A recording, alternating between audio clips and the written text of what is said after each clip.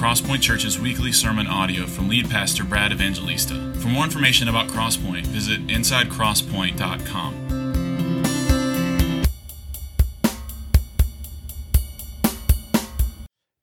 Amen. Good morning. How are you?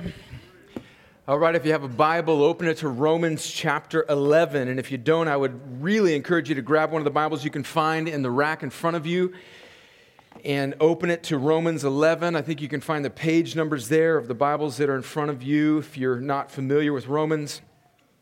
This morning, we find ourselves at the end of Romans chapter 11. Since January of 2017, 2 years ago, when we started Romans, we have been working through this book that is, I think, the most thorough explanation of what God is doing to reconcile people to Himself through His Son.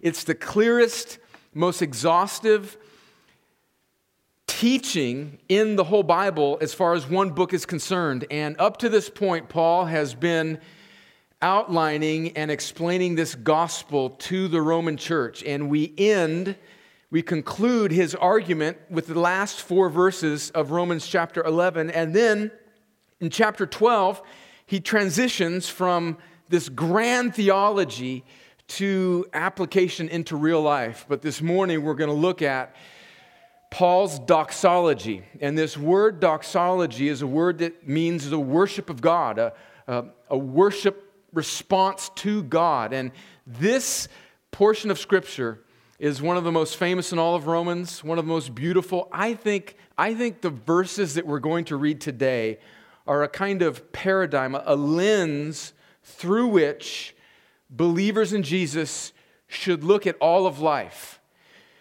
Now, the Bible's full of truth. Every word in the Bible is true. And much of the Bible is about specific things and specific applications of what God has done. But every now and again, there will be a passage that lifts our eyes and gives us a kind of perspective, a lens through which we can look at all of life. And that's what this text is this morning. So let me read Romans 11, verses 33 through 36. And then what we're going to do, because this text is a response to the 11 chapters that have come before it, we are going to summarize the message of Romans up to this point. So buckle your seatbelts. Let's read Romans 11, verses 33 through 36. I think you'd be really helped because we're gonna look at these 11 chapters. I think you'd be helped if you had your copy of God's Word open and you can see these verses for yourself. Listen to what the Apostle Paul says. Oh, the depth of the riches and wisdom and knowledge of God. How unsearchable are His judgments, and how inscrutable His ways. For who has known the mind of the Lord, or who has been His counselor, or who has given a gift to Him that He might be repaid? Verse 36. For from Him and through Him and to Him are all things. To Him be glory forever. Amen. Well, let's pray and ask the Lord to help us understand this text. Father, thank you for this word. Thank you for the gathering of your people. Thank you for every soul that is here this morning. Those of us that know you as our Savior, that are trusting in the finished work of Jesus, His perfect life, His sacrificial death, His victorious resurrection, His ever-present reigning ascension right now, ruling over all things. Lord, thank you for those that are trusting in Jesus. For our friends who may be in this room that are not yet trusting in Jesus, Lord, would you open their eyes to the beauty of this gospel that Paul has preached and written about in Romans. May the theology of Romans 1 through 11 do more than just settle in our hearts as knowledge, but may it produce in us worship. Theology is meant to produce doxology. The right study of your word is meant to produce in your people the right worship of who you are. May we not be cold-hearted people this morning. May we be humbled. May our affections be stirred. May you let us see afresh the glory of the gospel, the greatness of salvation, the freeness of grace, the sinfulness of sin, the glory of heaven, the beauty of Christ, the wonder of our triune God. Lord, can we see that this morning, I pray? We need more than tips and principles. We need to behold our God as we have sung. And when we see you rightly, you transform us from one degree of glory to another. So, Lord, do that, I pray, and help me as I attempt to help these people I love. In Jesus' name, amen. The Westminster Confession of Faith, one of the great documents in the history of the church, written in the 1600s by a bunch of English reformers, says this, or not the Confession of Faith, but the Westminster Catechism, the first question says this: what is the chief end of man?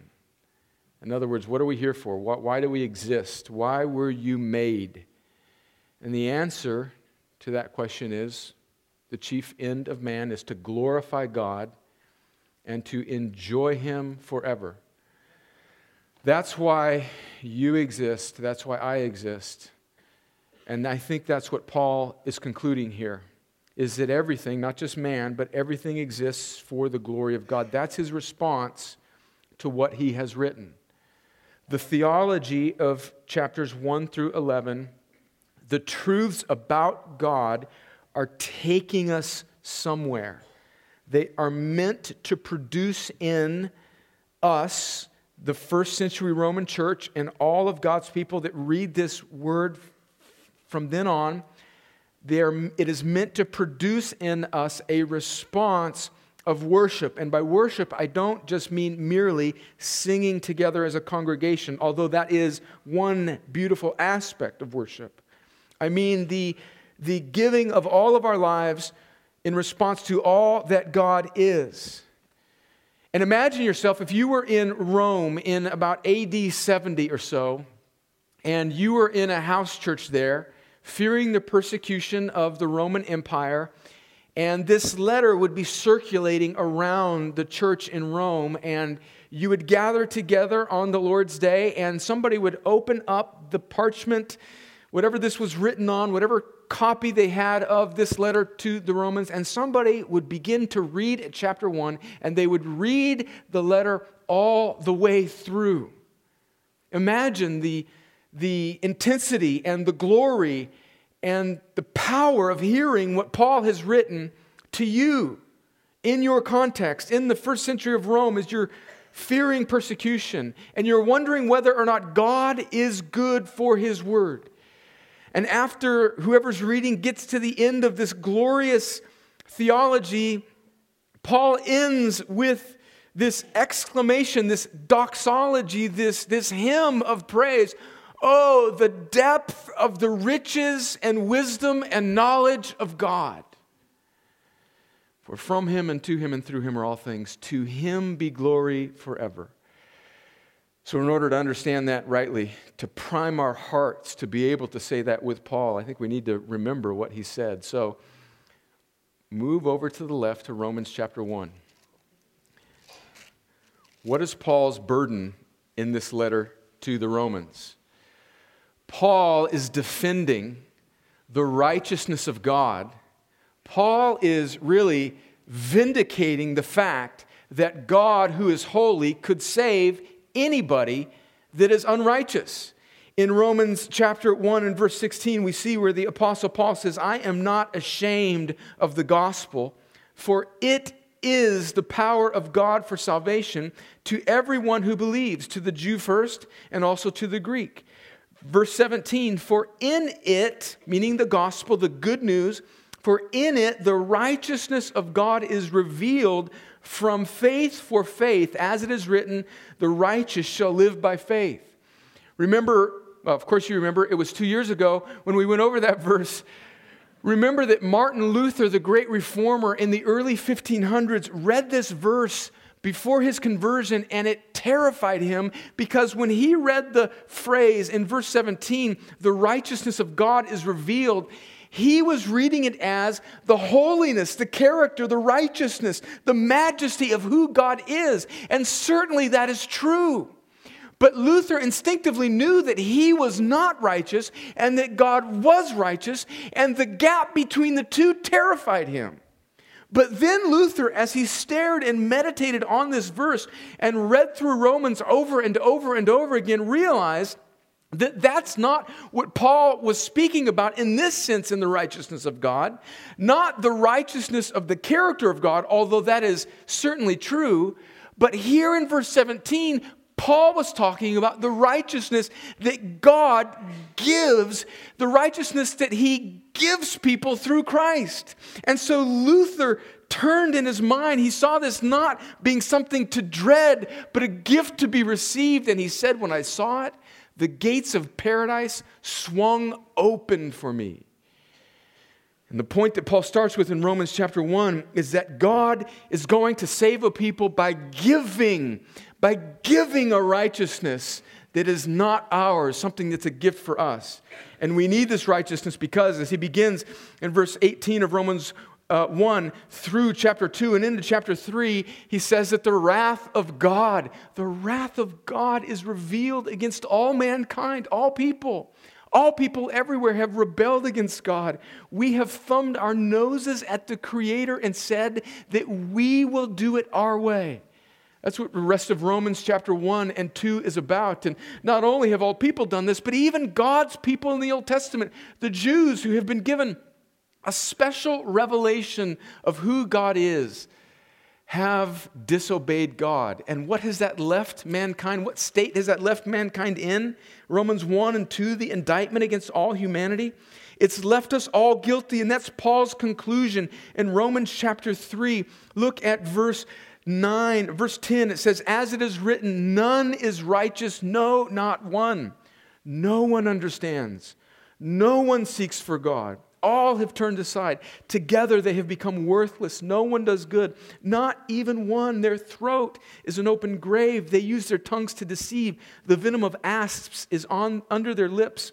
Their mouth is full of curses and bitterness. Their feet are swift to shed blood. In their paths are ruin and misery.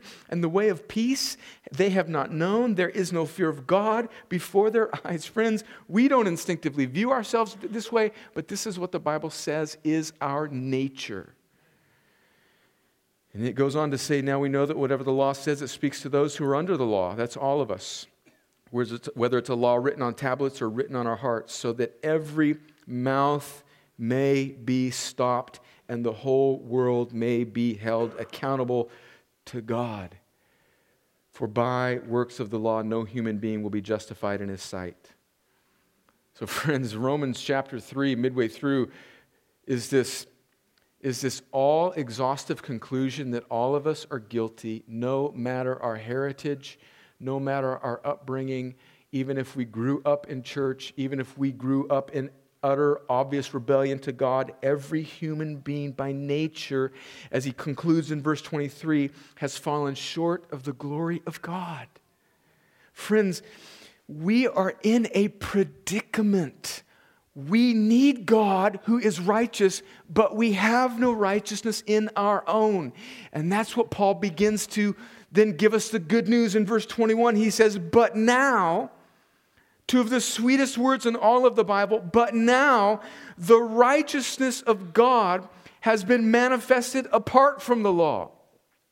This law and the prophets of the Old Testament were pointing towards this righteousness of God. And what is this righteousness of God? He goes on to say that it is Christ's sacrifice, Christ himself, his life, his death, his resurrection. And God has, look at verse 23, verse 24, we are all justified by his grace as a gift through the redemption that is in Christ Jesus. Verse 25, whom God put forward as a propitiation by his blood. So how does God solve the dilemma of human unrighteousness? How will he save people and still maintain his holiness? How will God bridge the gap that we cannot bridge? He comes to us. God the Son comes to us and lays down his perfect life on the cross to bear the wrath of God that was our biggest problem. And back in Romans chapter 1, verse 18, and extinguish it, absorb it, remove it.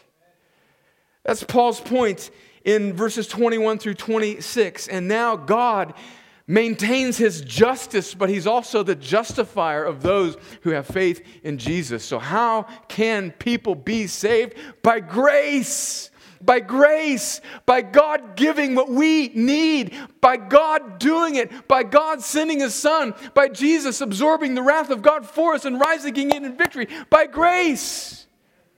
And when God gives that grace, he gives faith. And where is that faith placed? It's placed specifically in what God the Son has done to appease God the Father so that we can be reconciled to him. So we, friends, are saved by grace through faith in Christ. That's Paul's conclusion in Romans chapter 3.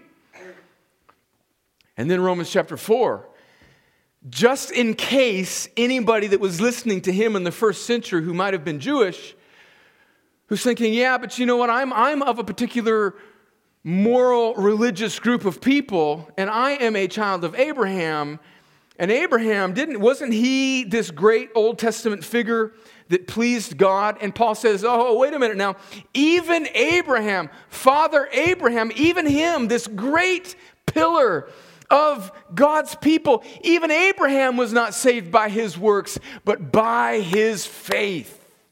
That's what chapter 4 is all about. Look at the beginning of chapter 4. He says, what then shall we say was gained by Abraham, our forefather, according to the flesh? Meaning, was he right with God because he was a Jew or because there was something in him? No. For if Abraham was justified by works, he has something to boast about, but not before God. For what does the scripture say? Abraham believed God, and it was counted to him as righteousness. Now, to the one who works, his wages are not counted as a gift, but as his due. And to the one who does not work, but believes in him who justifies the ungodly, his faith is counted as righteousness. So Paul's point in Romans 4 is that even Abraham was not saved by his own works, by his own righteousness, but by the faith that God gave him. God awakened Abraham's heart. Abraham was then enabled to believe. And Abraham believed, and the righteousness of God was his, not by works, but by faith.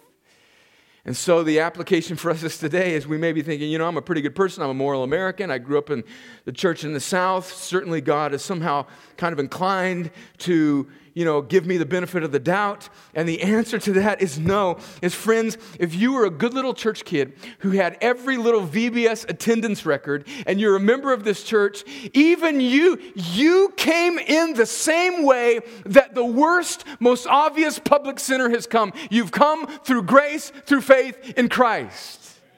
Now thank God that in his kind providence, he spared you from a lot of pain.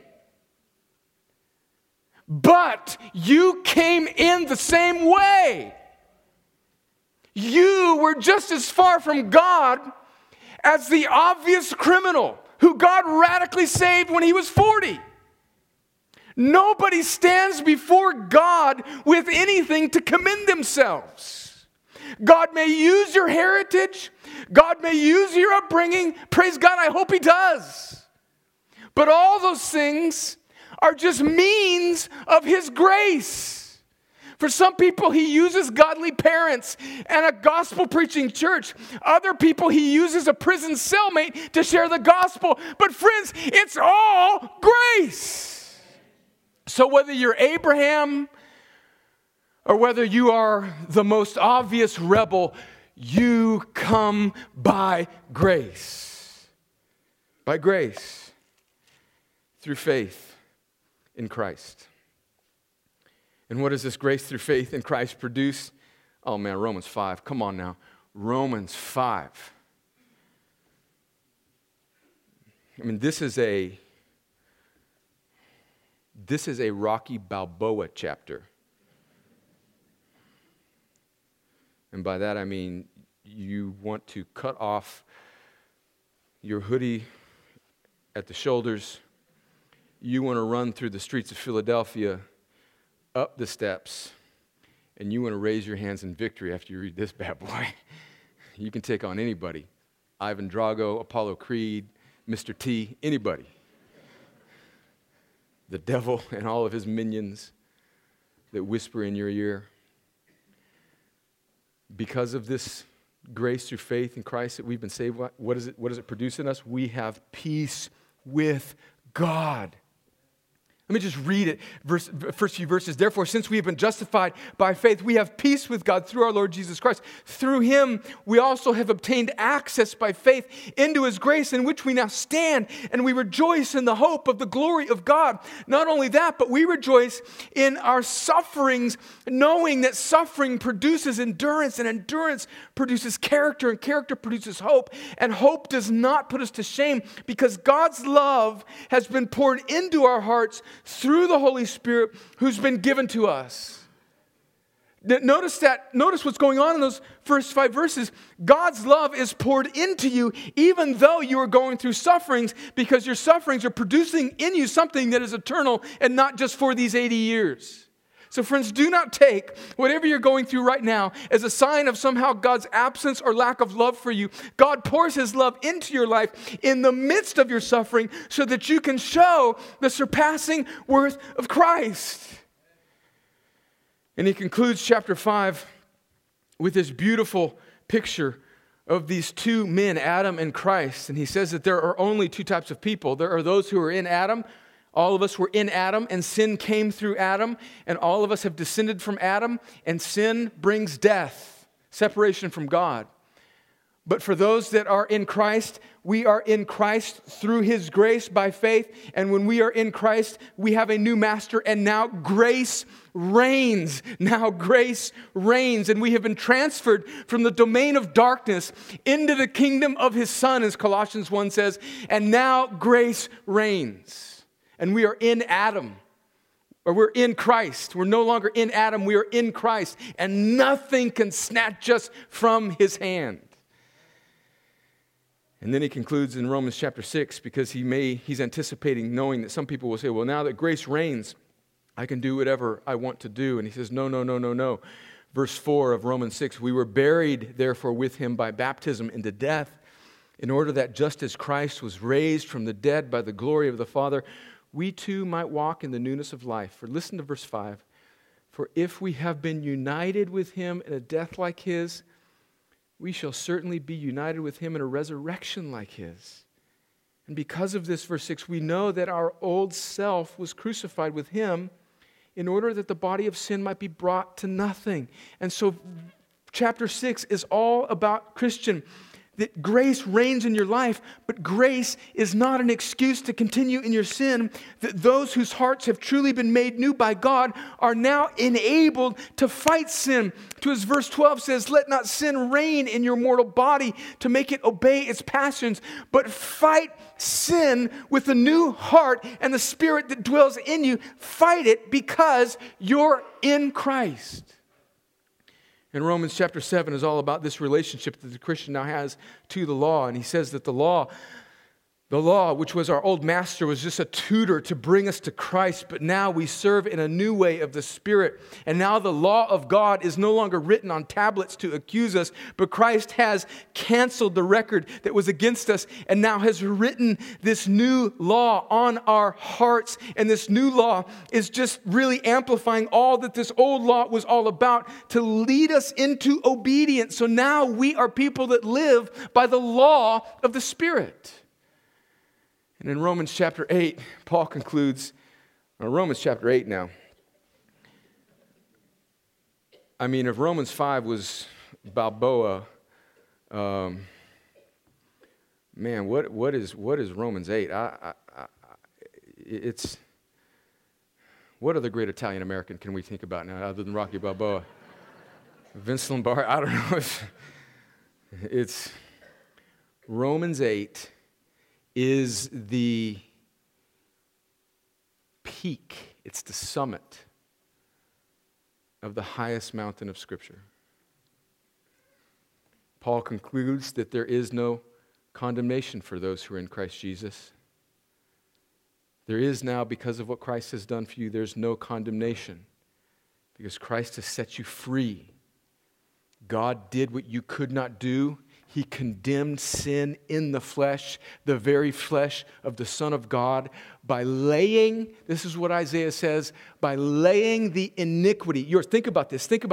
If you're a believer, think about this. Consider what God has done with your sin. This is what Paul is reacting to at the end of Romans 11. The depth of the wisdom and knowledge and riches of God. Consider what God has done with your sin, past, present, and future. The punishment that should have been yours, He lays it on Jesus' shoulders on the cross. And Jesus takes it. He satisfies it. He propitiates it. He absorbs the wrath of God. He removes it as far as the east is from the west. He cancels it. He cancels the power of sin for you. It's gone. And now, although there may be effects and residual consequences, as far as eternity is concerned, there is therefore no condemnation for those who are in Christ Jesus because of what Jesus has done. Friends, we are Americans that are awash with temporal anxiety. And our culture is pushing us to think that what's going to happen in the next 6 months or the next 10 years is of utmost importance, and it's not. And the Bible is continually trying to lift our eyes to see that our greatest need is right standing with God, and only Christ has done it. And if Christ has done it, then, friends, you are free to give your life away. You're free. Because if this is true, then he concludes in verse 31, what can this world do to me? If God is for us, who can be against us? He who did not spare his own son, but gave him up for us all, how will he not also give us all things? Oh, come on. Friends, this is easy to agree with on a Sunday morning in a room full of people that agree with you. But this is hard. This is hard to live out in the quiet of your own mind in the middle of the week. Isn't it? Friends, we have to tattoo this verse on our hearts and minds. He who did not spare his own son, how will he not with him give us all things? And that all things, friends, is not a promise of some earthly prosperity. It is the promise that what really matters, communion, eternity, fellowship with God in His kingdom forever, is yours. So if that is yours, you are now free to give your life away to serving Him, because if you know your future is absolutely rock solid secure, then what can this world do to me? And I need that. I need that because the fear of man, the fear of the future will come and whisper in your ear as soon as you drive out of this parking lot. It will. There are people in this room that are facing very serious things that threaten their immediate future. You're facing sickness. You're facing the breakup of a relationship. You're facing an uncertain economic future. You're facing a whole host of things that I don't know and can't name. But friends, this is truer and greater than all those things. And this is what produces this doxology in Paul in Romans 11. What shall separate us from the love of Christ? Nothing. Neither height, nor depth, nor anything else in all creation, not even death.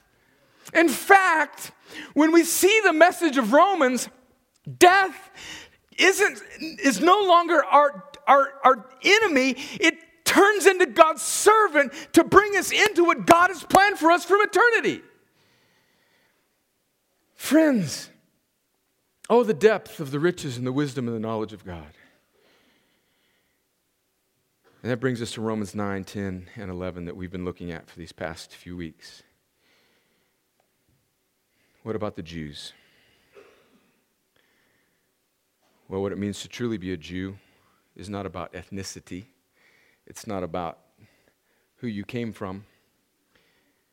It's about what God alone can do in your heart. God has a people. And what it truly means to be Jewish is not to be a descendant of some ethnicity, but to be chosen by God, to be made alive by Him, to be a believer in Jesus. And so God's word has not failed.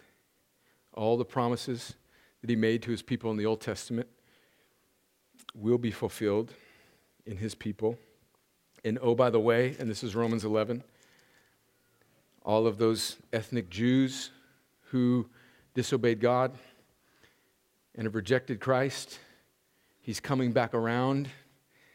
And because He's so gracious, He's going to save a great multitude of them before the end of the day. And how's He going to do it? Not because they're Jews, but He's going to save them through Jesus, this deliverer who comes from Zion. In other words, God can be trusted. The gospel is glorious. Sin is wicked, and Jesus alone can save. And at the end of this, it brings us to the end of Romans 11. What does Paul conclude?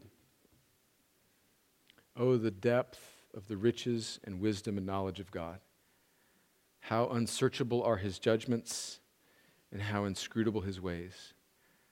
For who has known the mind of the Lord, and who has been His counselor? Or who has given a gift to Him that He might be repaid? For from Him and through Him and to Him are all things. To Him be glory forever. Amen. As we conclude, 3 brief reflections, 3 brief truths. First is that we can trust God's wisdom. We can trust God's wisdom. Look at what Paul says there in verse 33. The depth of the riches and wisdom and knowledge of God. There's nothing underneath God's wisdom. Underneath every circumstance in your life is the wisdom of God. Underneath every... And friends, I have spent a lot of time thinking about this, about how God's sovereignty interacts with our responsibility, about how God is never culpable for our sin. God is not culpable for evil, but yet how God is so sovereign that in ways that are unsearchable to us, how even evil, even my sin, is somehow providentially part of God's plan, and He's working it all for His glory and my good, and He can be trusted, and His ways are inscrutable. In other words, I cannot scrutinize God's ways. So friends, consider your life. Consider the thing that is most chaotic, that is most anxiety-filled, that is most troubling. Right now, God's wisdom in your life, if you are a believer, can be utterly trusted, even if you cannot trace the logic and His ways. In fact, you will never be able to, because Paul says here that they are unsearchable. If you could trace them out, like a connect-the-dot little illustration in the doctor's office, then God would be scrutable. He would be analyzable. We could figure Him out, and He would cease to be God. But we can trust His wisdom even though we cannot trace His ways, because as we reflect on all that He has done in the scope of human history to redeem a people and make it sure and certain through His Son, we can trust it, we can stand on it, we can fasten ourselves to this gospel. We can trust God's wisdom. The second reflection is that God owes us nothing. God owes us nothing. Look at verses 34 and 35. For who has known the mind of the Lord, or who has been His counselor? Or who has given a gift to Him that He might be repaid? In other words, God is not obligated to save any of us. God is not obligated to act on any of our behalfs. We are programmed, I think, as Americans to come to God expecting our rights because we're Americans, right? Now, that may be a very good way. In fact, I think it is a very good way to deal with one another on a horizontal level, but it's not the way we come to God. We can't come to God. And friends, I've been a Christian now. This March 16th of this year, 2019, will be the 30th anniversary of when I think I first heard the gospel, March 16th, 1989. And I think sometime around that time I became a believer. So for 30-some years, I think I've been a believer. I think I've grown in my faith. I think I have a relatively mature understanding of the Christian life and the Bible. But I find myself still just subconsciously drifting into this notion that somehow, if I've had a good week serving God, that somehow He is just uttering these things just makes me embarrassed. That somehow He kind of owes it to me for things to go well. Is anybody else like that? I forget all those times that I was just totally forgetting about God, doing whatever I want. But if I have a pretty good week, pretty good sermon, pretty good whatever, God, come on. How about let's bear a little fruit from that right now so I can see it, huh? Come on. Make that apple grow because I want to taste it now. And friends, that's who has given a gift to Him that He might be repaid. Why is seeing this so important? Because when we see that He owes us nothing, but has given us everything in Christ, that should produce in us a joy, a worship. He owes me nothing, but He's given me everything, like we just read in Romans 8. He's given me everything, and it's free. It's not conditioned upon my performance, therefore it can't be lost based on my performance. If you're a Christian, consider how good God has been in saving you, and let that produce in you worship. If you're not yet a believer, consider how He has brought you here to hear this very thing. And consider the pure freedom and joy of knowing that God doesn't save you because of your righteousness, but because of Christ's. And if you will look away from yourself and to Him, you too can be saved. And then finally, verse 36, everything exists for the glory of God. Everything exists for the glory of God. For from Him and through Him and to Him are all things. To Him be glory forever. Amen. Everything. That's exhaustive. Everything that is. There's not a president. There's not a country. There's not a dictator. There's not a government. There's not a financial market. There's not a military. There's not a battalion. There's not a terrorist. There's not a false religion. There's not a cancer cell. There's not a blessing. There's not a marriage. There's not a child. There's not anything in this world that exists apart from the purpose of displaying the glory of God. Everything that exists. Proverbs 16 says, even the wicked is for the day of destruction, for the purpose of God. And so when we see this all-encompassing truth, friends, we are free to make our lives not about ourselves. Because now I am freed when I see this truth. And friends, this is a battle for all of us. I am freed from my addiction to being a glory thief. We all want to be made much of. And that appetite can never be satisfied.